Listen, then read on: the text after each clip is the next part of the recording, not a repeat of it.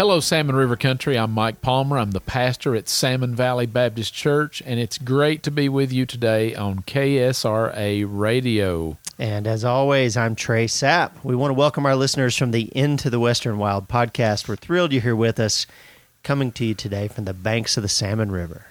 Garden spot of the Mountain West.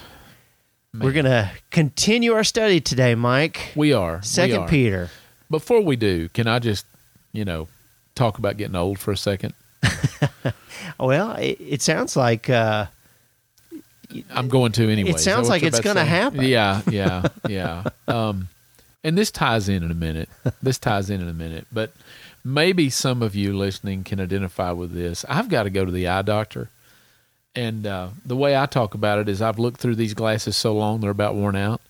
I need to go to the eye doctor because I'm just not seeing things the same. Even as I look at a page right now, I just looked down at a page and thought, well, that's blurry.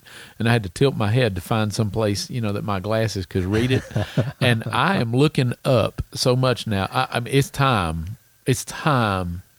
My eyes they're not failing me, but without medical assistance. They're not the same? I can't thread a needle, I promise you that, or put on a fish hook on a line without glass. And I had to work to put when you're going, oh, where's the hole in that fish hook? It's time to go get your glasses checked. It's time. And apparently this is part of getting older. Yeah. Apparently it is, that's one of the parts of it. And Trey, you've heard me. You spend a lot of time with me. You hear me every now and then just hunting for words. Like I'll look at you and I can't think of somebody's name, or I cannot think of a word just out of the clear blue. Works out pretty good. I get to finish your sandwiches. Exactly, and I appreciate that. Yeah, I appreciate that a lot because I need help. So apparently, Now, I'm not forgetting life events, like birthdays, anniversaries, or things of that nature. No, it's just the little odds and ends. Yeah. Post-COVID fog kind of stuff. So, I don't know what everybody else experiences as they get older, but I just had a birthday here 2 or 3 weeks back, and doggone if I'm not getting blind and forgetful, and when you get blind and forgetful, you start to feel kind of, useless or something. I don't know. I got to work on these things. And actually that's going to tie in with the passage of scripture we're in today. It is. Yeah. It's, it's real life though. Let's stop. Let's stop. I am not making up the stuff about the forgetful and the glasses, and my eyes failing me. My body is letting go in a lot of ways. Physically, I can still get wherever I want to go. Yeah. That's not a problem. But blind and forgetful. But bless my heart. Blind and forgetful and these things in our spiritual life is more of a choice that we've made to move away from some things. Absolutely. And that's what it's telling us in the scripture. I have no choice with my glasses, dude. None. No, I'm going to have Coke bottles on my face before too long.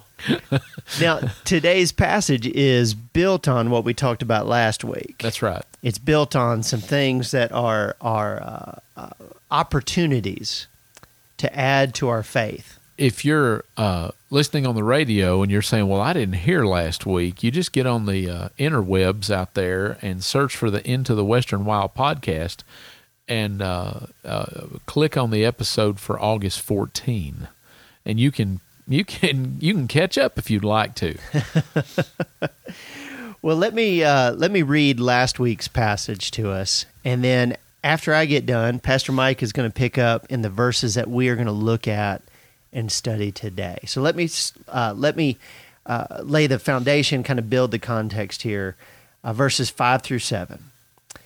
This is 2 Peter chapter 1, verses 5 through 7. In view of all of this, make every effort to respond to God's promises. Supplement your faith with a generous provision of moral excellence, and moral excellence with knowledge, and knowledge with self-control, self-control with patient endurance, and patient endurance with godliness, and godliness with brotherly affection, and brotherly affection with love for everyone.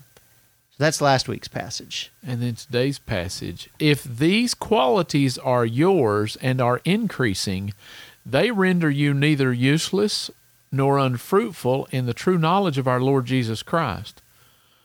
For he who lacks these qualities is blind or short-sighted, having forgotten his purification from his former sins. I like that.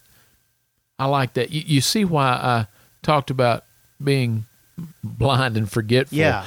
Because this passage here has got some pretty strong words. Yes. There's a comparison between those who have these qualities and those who don't, the haves and the have-nots. Yeah.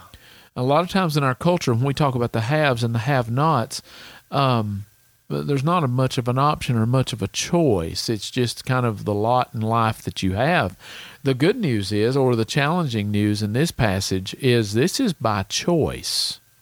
This is by choice that we have those qualities that you read about in verses 5 through 7, or we don't. Yeah. But what these two verses describe is the difference between those who have those qualities and those who don't. Right. And the difference is useless, blind, and forgetful. Well, and it's pointing in the direction, it says there at the end, having forgotten his purification from former sins. There's this reality that this passage is looking back on an event in life that was so life-changing that if we were to forget it, it seems ridiculous. And that it's so life-changing that our faith in Christ, it gave us access to him in a way that we had the opportunity to add those qualities into our lives. Why would we not? Why would we not? Why would we not desire and want and pursue that opportunity? And if we have just moved away from it on our own, it's like burying a treasure and forgetting where you put it. Right. That's just It just sounds nuts. Right. Right. And so it's not meant to be blind, forgetful, useless as an insult. It's meant to say, why would you do this? Yeah, why would you do that? Why would you do this? You know, Trey, it's no different than our own relationships. You know what? I can get into a rut. I can get into routine in a relationship with my wife, and I can get to a place where I've not invested in that relationship the way I have. And you know what? You know what we need to do at that point? We don't just go, well, this stinks, I'm going to find something else. We go, no. I need to go back and work on my relationship. Right. I need to invest in this relationship the way I did when I first met my wife. When I first met her, I invested in that relationship. That's right. I pursued her. I had a desire. I wanted to be with her. I wanted to spend time with her. I wanted to find out the things she liked. You know, all those things that we do. And the same thing happens in our relationship with Christ. We can get just kind of, mundane and stale. Yeah. And we forget what we have. Yeah. We forget what we have. And that's what this passage is talking about. That's what this passage but it's talking about the results of it, or the consequences of it, if we forget what we have and we lose sight. Yeah. So it is in verse 8 here, for if these qualities are yours and are increasing, so that means there's the opportunity for these qualities to be increasing. That the brotherly affection and the godliness and the self-control and the moral excellence, if they are increasing, then those qualities, they render you neither useless or unfruitful in the true knowledge of our Lord Jesus Christ. Help us understand that verse a little better. Well, that word useless means idle or inactive. Idle or inactive. And it describes basically a faith that doesn't have any works that go with it. It describes, because the qualities we just talked about back in verses 5 through 7, that's what he's looking for in us. That's what he desires from us. And when we don't have those, then he goes, well, guess what? You're idle. You're inactive. Your faith has become useless. It's not making a difference in your life. It's not making a difference in the life of people around you. Yeah. Fruit is one of those pictures used all over the New Testament. Yeah. For the evidence that a person has been changed by Christ. Absolutely. that evidence is lived out. That evidence is visible to others. It's not to put on a show but there's evidence that transformation is not something that just happens in private and then a person's life looks exactly the same. If a person has been so changed by Christ, they don't get over it. Right. And we see that all through the New Testament. Matthew leaves his tax collector booth, and he is not the same person. That's right. Zacchaeus is not the same person after he meets Jesus. The woman at the well is not the same person after she meets Jesus. Right. Right. And transformation comes with change. Transformation comes with change. Absolutely. Transformation. In fact, Matthew chapter 3, verse 8 says, bear fruit. It talks about being unfruitful. Bear fruit in keeping with repentance. In other words, your life ought to reflect the fact that you've repented and been forgiven of your sins. Galatians 5:22, the idea of fruit in the New Testament is all over the place, right? It's all over the place. Galatians 5:22 says the fruit of the Spirit is love, joy, peace, patience, kindness, goodness, faithfulness, gentleness, and self-control. It goes on to say that there's not a law against any of these, right? You can be this. You can be this because it's the power of God in you. And Ephesians 5:9 says the fruit of the Lord consists in all goodness and righteousness and truth. Yeah. And so this passage says if you have all those attributes we talked about in verses 5 through 7, then you're not going to be idle, inactive, or unfruitful. Yeah. Right? Both these words in early Christianity, in the context of that, basically it points us to the ethical effects of the Christian life, the moral impact of the Christian life. And if you look at this passage again, they render you neither useless nor unfruitful in the true knowledge of our Lord Jesus Christ. Yeah. In other words, man, I don't want to be useless in the knowledge, in my relationship with Christ, in the true knowledge. And that word knowledge right there is a relational knowledge. I don't want to be useless. I don't want to be non-productive, unfruitful in my relationship with Jesus Christ.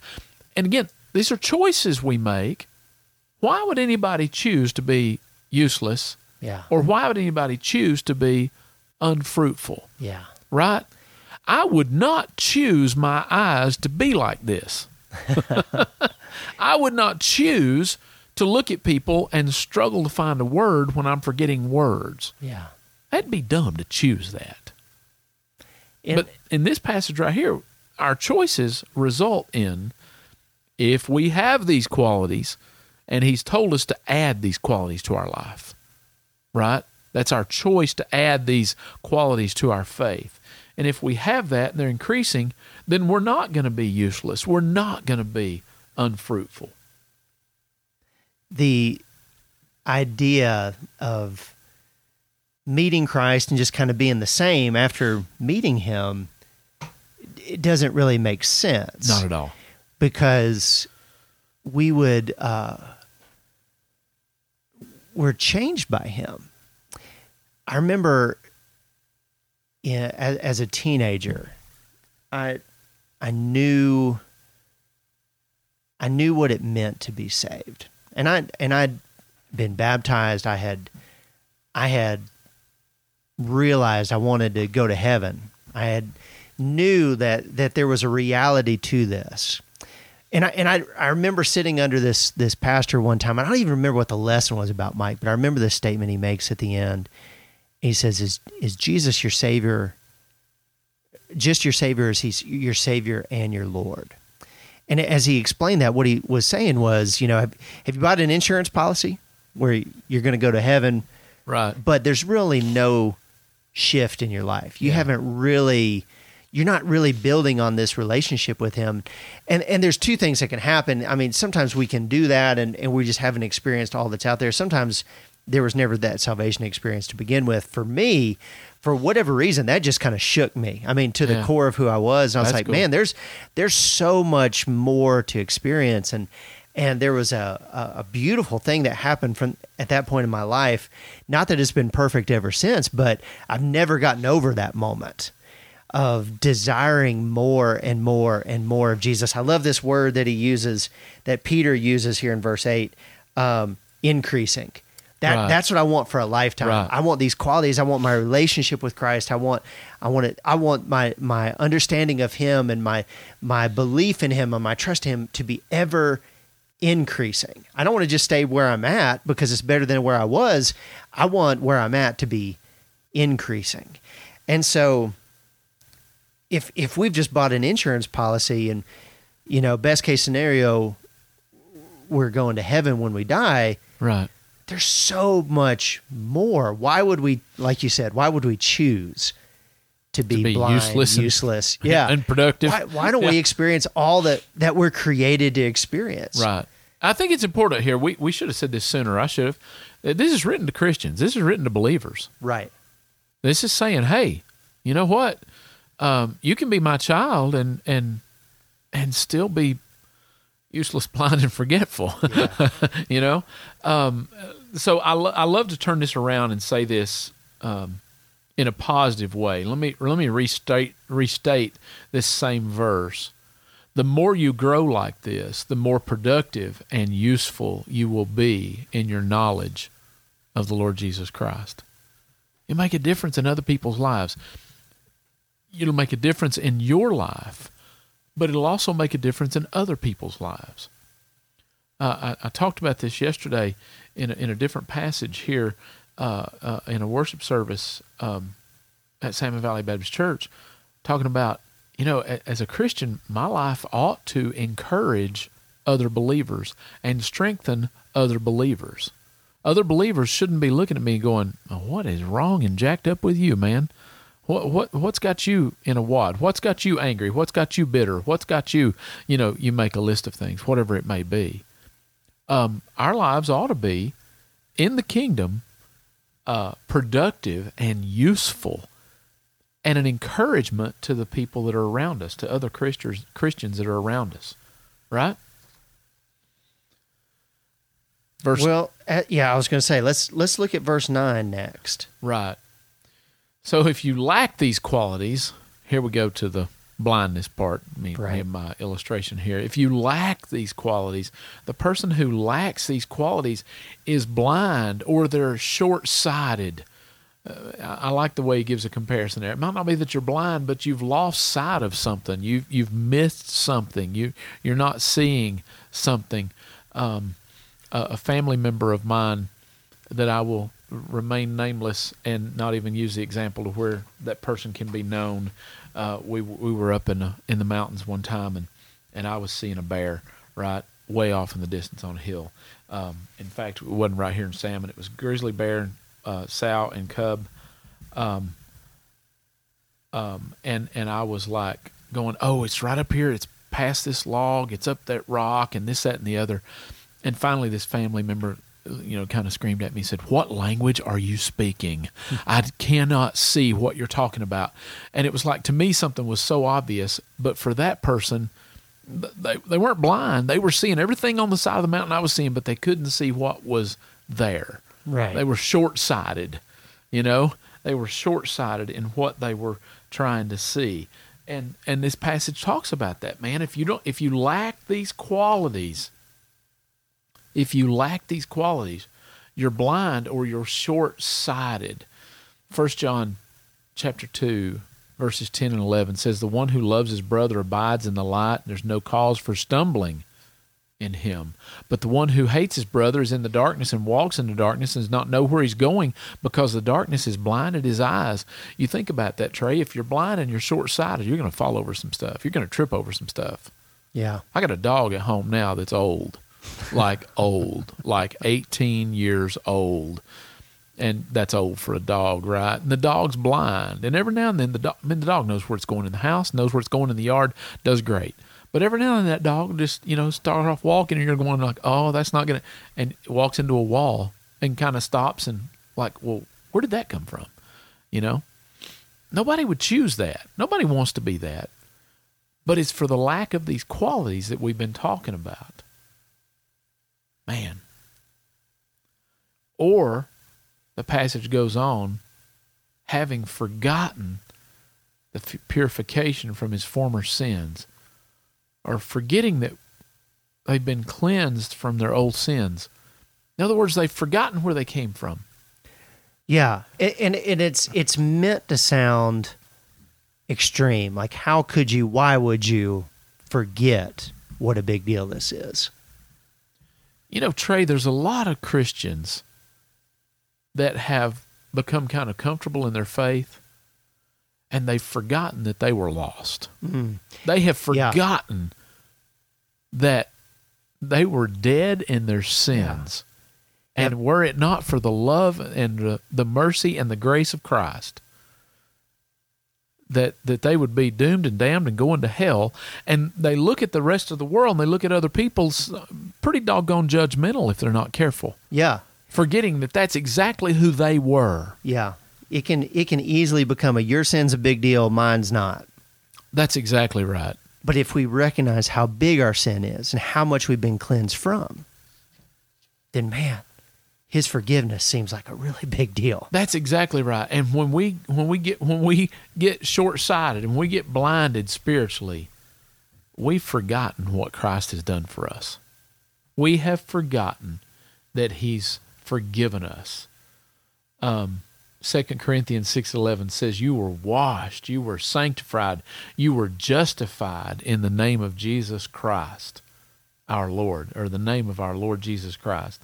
Man, that's pretty big. You were washed, you were sanctified, you were justified, made right with God, made pure in front of God, cleansed in front of God through Jesus Christ. When anybody comes into a relationship with Christ, their life changes.